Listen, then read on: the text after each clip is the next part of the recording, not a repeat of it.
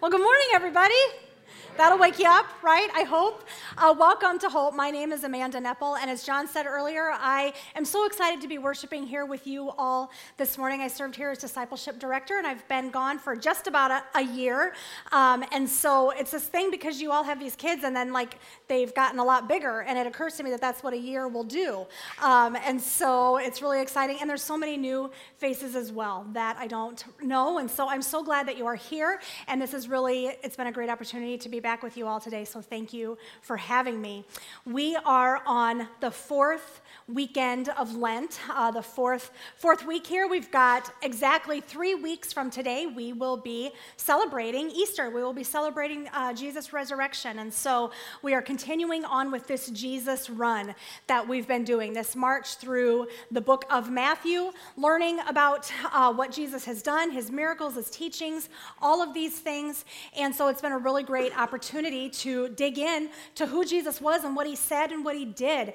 And so as we do that, as we continue on in the book of Matthew and where we are in the season of Lent, it obviously just made sense to start with Lego Batman. Obviously, deeply theological. Pretty much you've seen the best 2 minutes of the whole movie. I have a 10-year-old son. He digs it, so there you have it. But the reason I chose that clip is because it's so predictable, right? It is so predictable, flying over the most crime-ridden city in the world with the cute little bombs, right? And Joker comes in, and the pilot's not even worried about it. Batman will stop you. It's not even a thing. Batman's going to stop him. And so when we think about this story, this event here in the book of Matthew where Jesus showed up and Jesus did a miracle and he fed the people, if you have grown up in the church, you've heard this story more than once. If you are I'm getting laughs. Yep, we've heard it, Amanda, so good luck with that. If you are brand new today, I'm willing to bet that you've at least had the passing realization that there was this time in the Bible where Jesus fed a bunch of people with not enough food.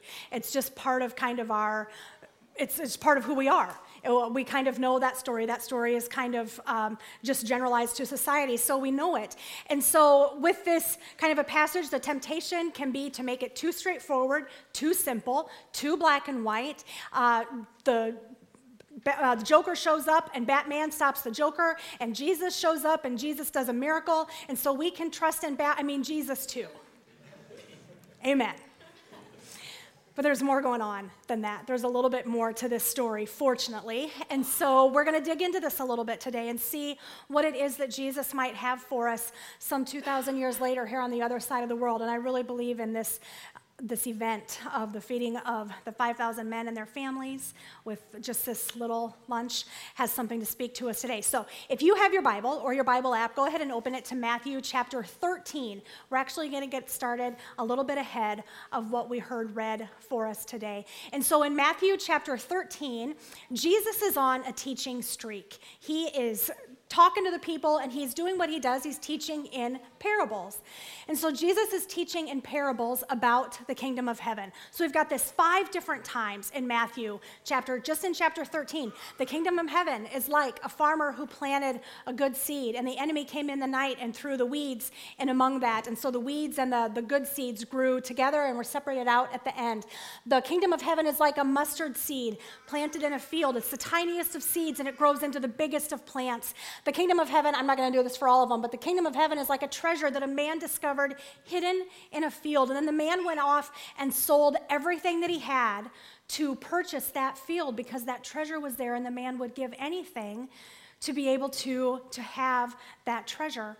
So we've got all of this speaking and kind of hypothetical. The kingdom of heaven is like kind of head knowledge about the kingdom of heaven. And that's really great. And then the way Matthew has arranged his gospel, we get to a little bit later in chapter 13, and then we see this real life example of kind of how the world meets this hypothetical head teaching about the kingdom of heaven. And the first one of those is that Jesus has gone to Nazareth. He is teaching in his hometown. And instead of the folks that he's known his whole life being excited about this local boy who's done a really good job and is bringing the word and is doing really great things, instead of being proud of their native son, they basically run him out of town. They don't want to hear anything that he has to say. They think that he's getting a little too big for his britches, if you will. And then the next event that opens chapter 14 is a little bit more serious, a lot more serious. John the Baptist, who is Jesus' cousin, his ministry colleague, John the Baptist is murdered at the beginning of chapter 14. John the Baptist had spoken the truth to power. He had spoken the truth to Herod and to Herod's wife, and they didn't like it. And it ended up costing John the Baptist his head. It was a pretty permanent situation. And if we think about it, if we're reading through the Gospel of Matthew, and if we've been staying along kind of more or less with the Jesus run that we've been on here the last few weeks, we have this thought that, of course, Jesus shows up and Jesus does the miracle and Jesus does the healing and Jesus does something awesome. We come to expect it over and over again, but then we get this sense at the beginning of chapter 14 of what the real life situation is here on earth. Jesus has done his head teaching about what the kingdom of heaven is like, and then the planet Earth has showed up and said that people are jerks and that those who have power tend to abuse it. And those who have power tend to, it's very tempting for them to lord it over those that they're able to do that with. And so real life shows up just after Jesus has done these head teachings about the kingdom of heaven. So if we think about it, we can really come to the conclusion that that's kind of a lot where we are too. Yes, that we kind of have this head knowledge of the way things are supposed to be, but the real world keeps coming in and keeps bumping up against us. And so we're going to explore that a little bit. We're going to keep going. Matthew chapter 14, verse 13. As soon as Jesus heard the news about John the Baptist, he left in a boat to a remote area to be alone. Jesus goes off to pray, to be by himself, to process everything that's happened. And the people here where Jesus is, and they just come out in droves. They show up and keep coming and keep coming and keep coming. And they're bringing their sick, the people that they love who need to be healed. They're not really too worried about what's going on with Jesus, what he might be dealing with. They're doing what we all do. They're thinking about their loved one who needs healing. And so they're coming in droves. And then verse 14 says that Jesus had compassion on them and healed their sick. Jesus had compassion on them. That's why he didn't rebuke them. That's why he didn't send them away. But interestingly, this is the second time that Matthew tells us that the reason Jesus stopped and paid attention to what was going on was because he had compassion. Jesus had compassion for them, and it wasn't this head knowledge of compassion. A compassionate person would, right? It was a hands-on, real life, this is what compassion looks like. And that's really the difference between Jesus and the disciples at that point, and it's really the difference in a lot of times between Jesus and us. When we think about this event, the truth of the matter is, I have questions about how all this came down. How did 5,000 men plus their families, so let's say, just for giggles, let's say 10,000 people, where did they come from? And how did they literally not bring a snack? I mean, I'm a mom, and my kids are older, but still, my purse is full of snacks and snack crumbs. Frankly, I don't get it. You know, right? So I don't understand this. So I was doing a little research and trying to put some of these pieces together, and what it sounds like had actually happened was that Jesus' fame, his ability to heal, his compassion the word had gotten out. And so it was out in cities and it was out in towns all around the area there. So folks, it's not like they just came from the villages where they lived and then they ended up in the wilderness. They had been making their way towards where they had heard Jesus was. So they may have been traveling for days, they may have been traveling for longer than that, but they were on this, trip to find Jesus so that they could be healed, or so that their loved ones could be healed, which then makes a little bit more sense about why the disciples' answer to this question was not very good.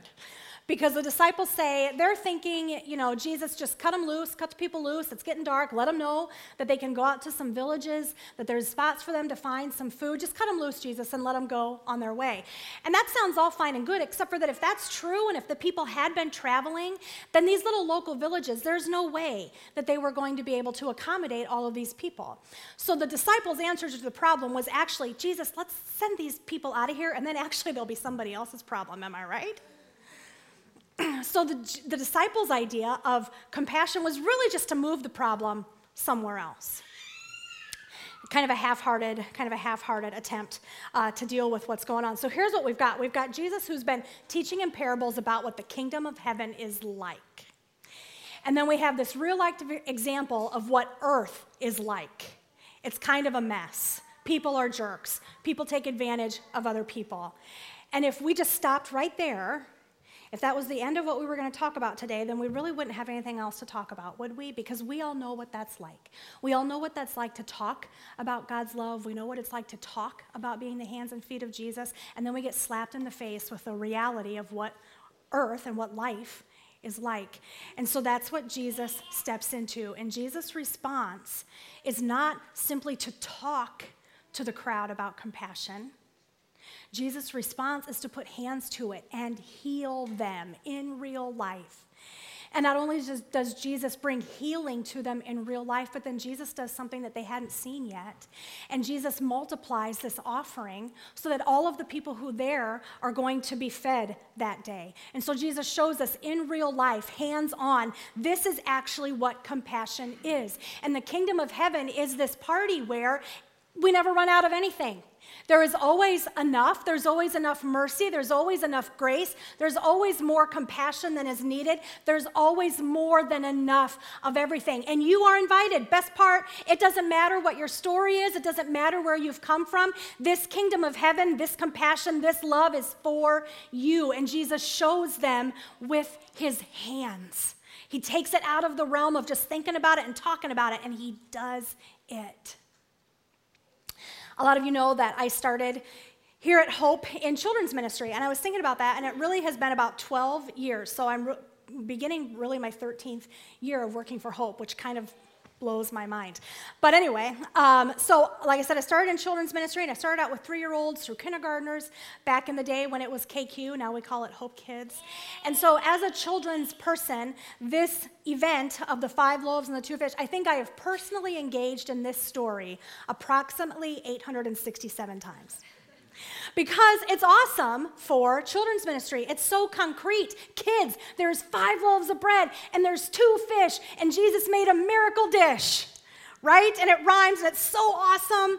And Jesus is there, and he does a miracle, and yay, Jesus, it's awesome. And then you do that, and of course you do a snack. Because if you're in children's ministry and you don't do a snack during this lesson, people, you are working harder, not smarter. Obviously. Okay? So you do that, and inevitably, some little sweetheart comes up with this very serious and concerned look on their face, and they say, I don't like fish. It's okay, honey. You don't have to like fish. In Jesus' day, everybody ate fish. It was like chicken. Think of a chicken nugget drowned in ketchup. That's what we're talking about. And they still look at you, and they're like, Miss Amanda, I don't like fish. And you realize that this kiddo is thinking, okay, honestly, I'm doing okay with mom and dad. Things are going all right. And you're telling me Jesus is my friend and Jesus wants to be with me, but now you're also telling me that it's quite possible that if I'm going to follow Jesus, I have to eat fish.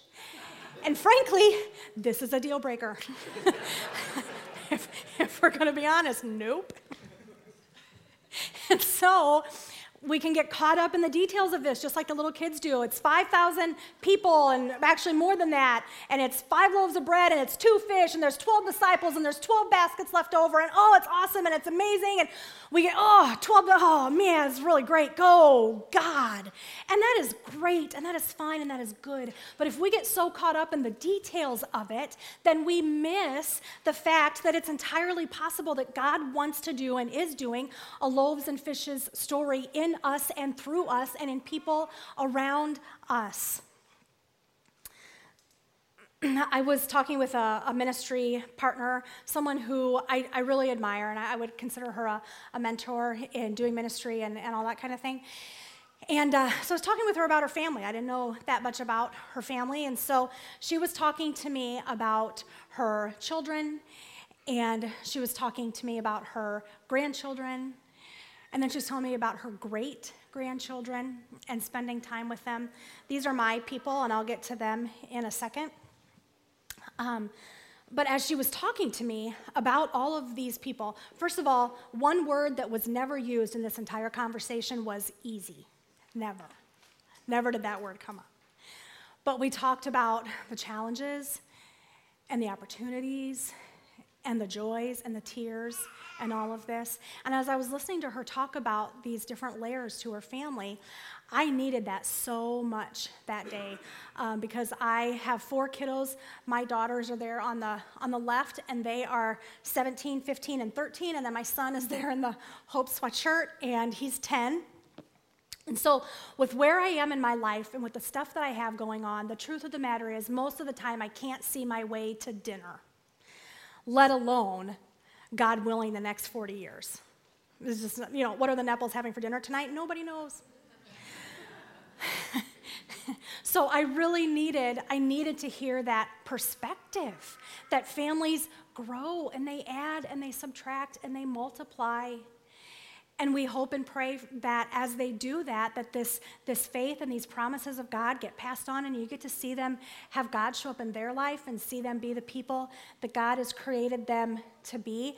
And when you're in it, it's so hard, nearly impossible, to take a step back and see that. So as I was talking to her and I was preparing for today, I remembered that at Christmas this time we got together.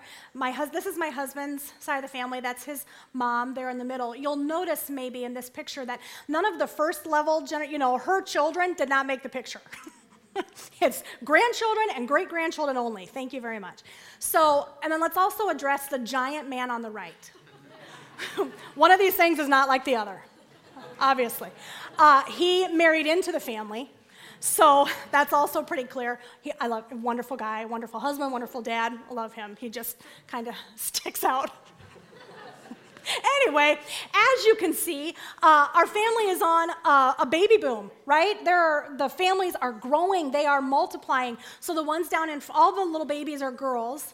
And by the way, babies at a family get-together are my absolute favorite, because when family starts to get a little bit overwhelming, which takes about 37 seconds, you will find me off in the corner holding somebody's baby. I honestly don't even care whose it is, right? But anyway, so we're on a little bit of a baby run. Those folks down in the front, they are having a boy this summer, and then the one couple back there, the only one not holding a baby, they're having one this summer as well. Multiplication. Loaves and fishes, God showing up and God doing things.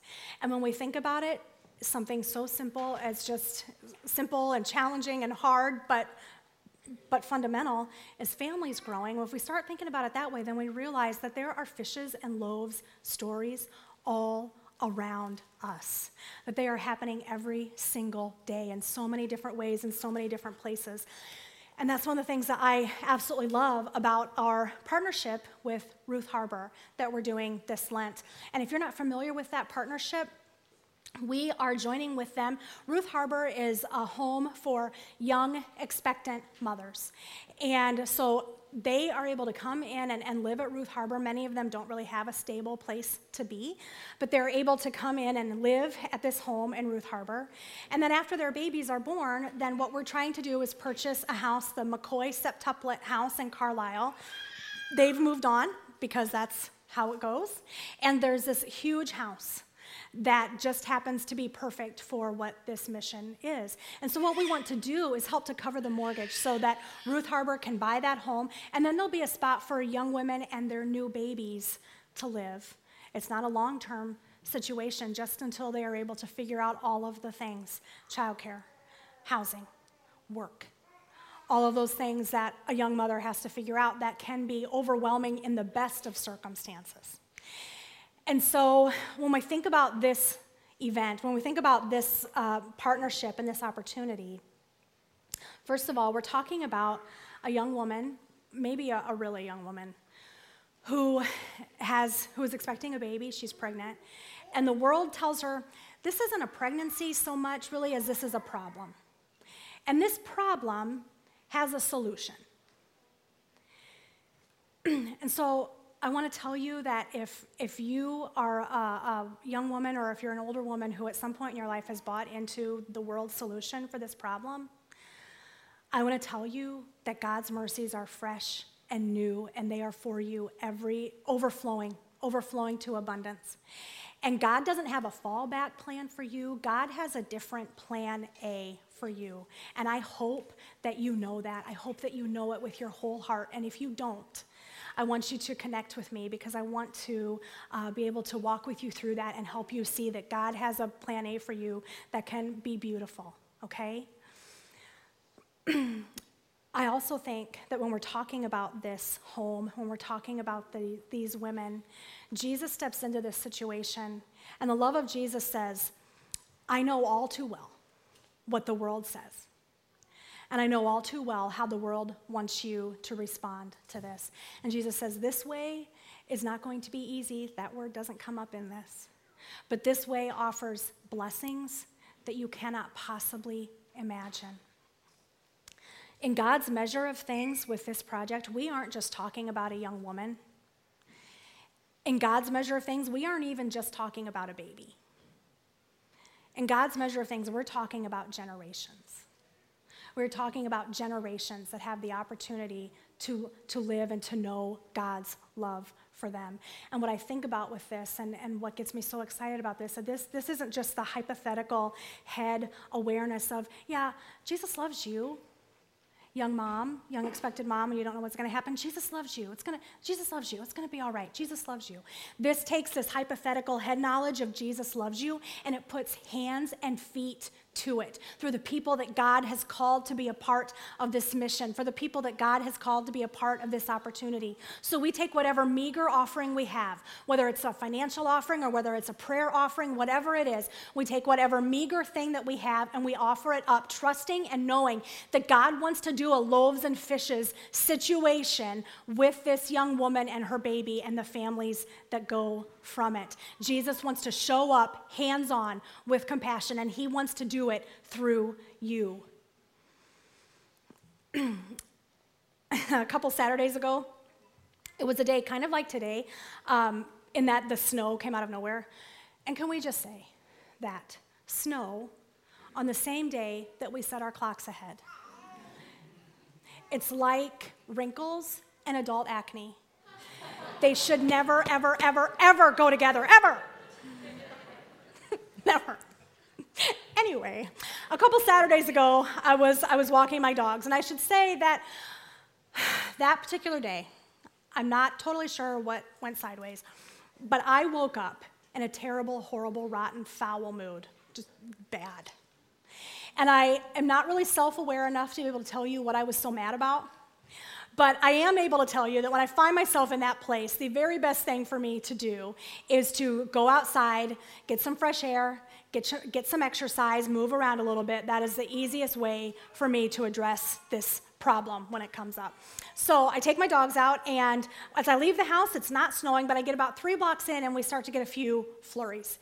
And then the flurries soon turn into these giant snowflakes. They're giant, the kind that you feel them as they hit your face and they get stuck in your eyelashes for a couple seconds before they melt. So I did what I think anybody would do. I put my hood up, I put my head down, and I'm carrying on with my walk, focused, determined, not letting a little snow stop me.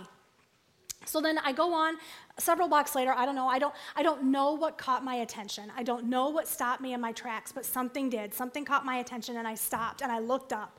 And I stopped so hard that I gave my dogs whiplash, I think. But I stopped and I looked up.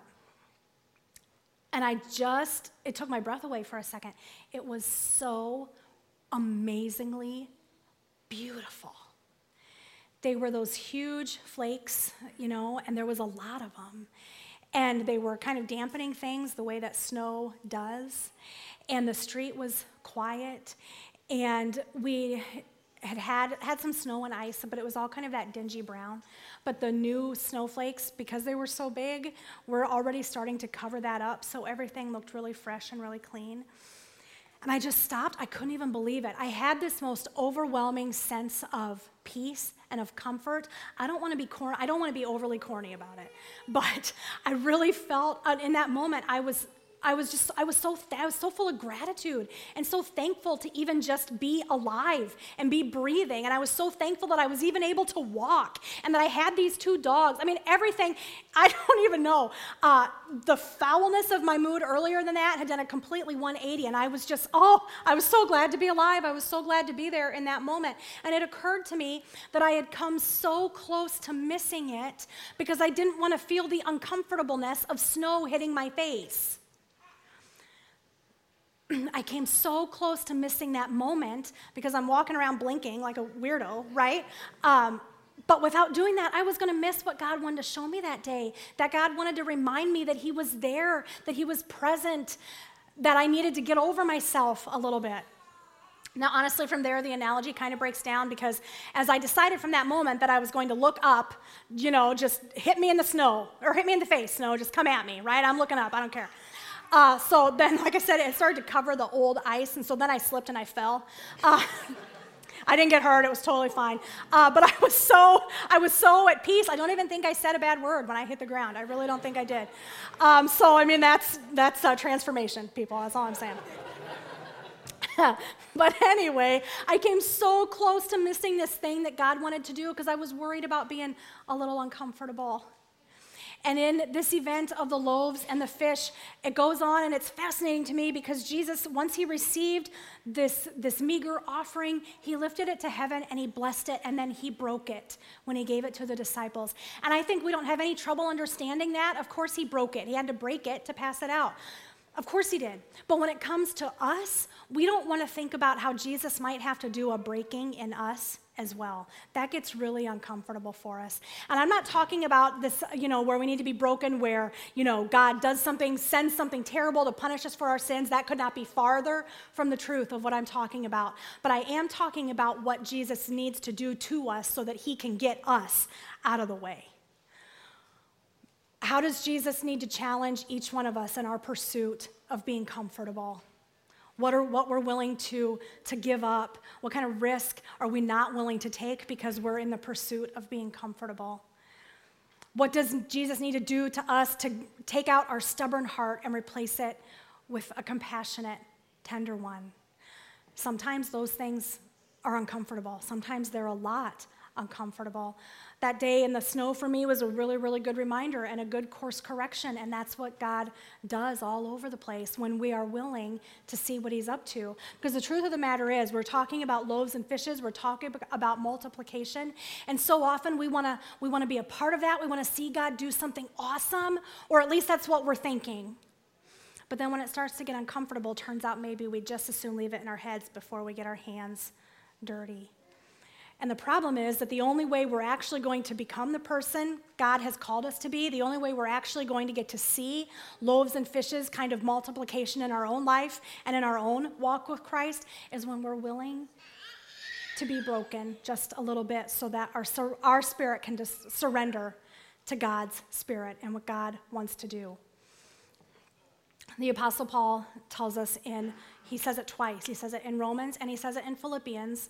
So he means it. And he's quoting Isaiah actually when he says, in reference to Jesus Christ, Paul says, every knee will bow. Every tongue will confess. This will happen. People who don't know Jesus, people who have never had an opportunity, whatever they're up to, people who just straight up refuse to acknowledge, we will bow. We will bow and we will confess that Jesus Christ is Lord. So that's not the question. The question that we're answering is, when will that happen? Because there are two potential answers to that question. The first one is that we can surrender, and we can surrender our will to God now, and we can be willing to be a little bit uncomfortable. We can be willing to have our stubborn heart worked on a little bit. The thing is, I have no idea what I was so mad about that day when I set out to go on my walk. I don't totally know, but I can guess, knowing me, that I probably felt in some weird way, like maybe I wasn't getting what I deserved. Maybe things weren't going the way that I felt like they were supposed to go for me. It's really painful to admit that I can get so caught up in what I think I need and what I think I want and what I think others should be doing for me. I really hate admitting that, to be honest, but it's true. And I think we all end up in that space. And when we're in that space, our stubborn heart isn't open to what God wants to do in us. Paul tells us every knee will bow, every tongue will confess. So option 1 is we figure it out this side of heaven. Option 2 is we choose not to. It's through our stubborn heart. We decide not to. And so we live in this life as though we hang on to everything so tight. We live as though there's never going to be enough of anything. We live as though there's never enough grace for us, let alone for anyone else. We live as though we have to pursue our own needs all the time because that's the only way our needs are going to get met. And only to find out that our will surrender. We will bow. Only we find out that our life is over, that we missed it. We missed it. We miss the opportunity for God to do a loaves and fishes type situation in our life, in us, through us, for the sake of the world. God starts with us because Jesus leaves the 99 to go find the one. Jesus loves you and cares about you and sees you and knows your name and wants to draw you into a relationship with him. And we all know that that's not the end of the story. Jesus wants to see you, to meet you where you are and heal you so that you can be a voice of seeing and healing and hands-on Jesus for somebody else who needs it so badly. That's multiplication, loaves and fishes. So what I want you to think about this week, Hope Des Moines, as you go out and you live your life, what do you think the multiplication story is that God wants to do in you? And there are probably several, because that's how God works. God doesn't swoop in and do a one-time thing and then leave you. God continues to do things. Continues to call out where we're comfortable, continues to call out where our heart is stubborn, because God is a God of multiplication every single time. What is your meager offering? What can you bring? For some of you, what you can bring is you got out of bed today and you are here and you have shown up. Amen. I am so glad that you are here. Keep showing up every day. For some of you, you have the ability to be present with people, to listen, to hear their stories, to meet them where they are, to let them know that you see them. Some of you, there's somebody you interact with and they are just desperate for you to ask them, so tell me your story. Tell me how you got here. They're desperate for that. They're desperate to know that somebody sees them and is willing to pause and hear about who they are. Please don't tell me for 1 second that you don't have anything to give. Please don't tell me that, because that's just a lie. And if you believe that, God wants to get that lie out of your heart because it's keeping you from being the person that God has called you to be. Consider for a minute that you're there that day when they're gathering the loaves and the fish, right? And they gather together this little thing that basically they've got 10,000 people at least, and they've gathered what basically amounts to a Lunchable. Did anybody think that was going to be enough? Of course not, until Jesus got a hold of it. Not until Jesus got a hold of it and took the meager offering that they had, what they could scrounge up, what they could find, and Jesus multiplied it and did what only Jesus can do. I know that sometimes it feels like there is no way, that there is no way for this world to be made right, that it's too big, and into the middle of that, Jesus shows up, hands on, and says, there is a way. There is a way. Because of what Jesus has done on the cross, because of his death and because of his resurrection, that sin and death are defeated forever. And if Jesus has made a way for that, then Jesus can certainly make a way for each one of us to bring our meager offering and trust that he's going to work a miracle in it. What's the multiplication story? What's the loaves and fishes story that God wants to do in you? Jesus wants to make a way for that to happen. And so we're going to celebrate that. We're going to sing about that. So I invite you to stand on up and let's sing.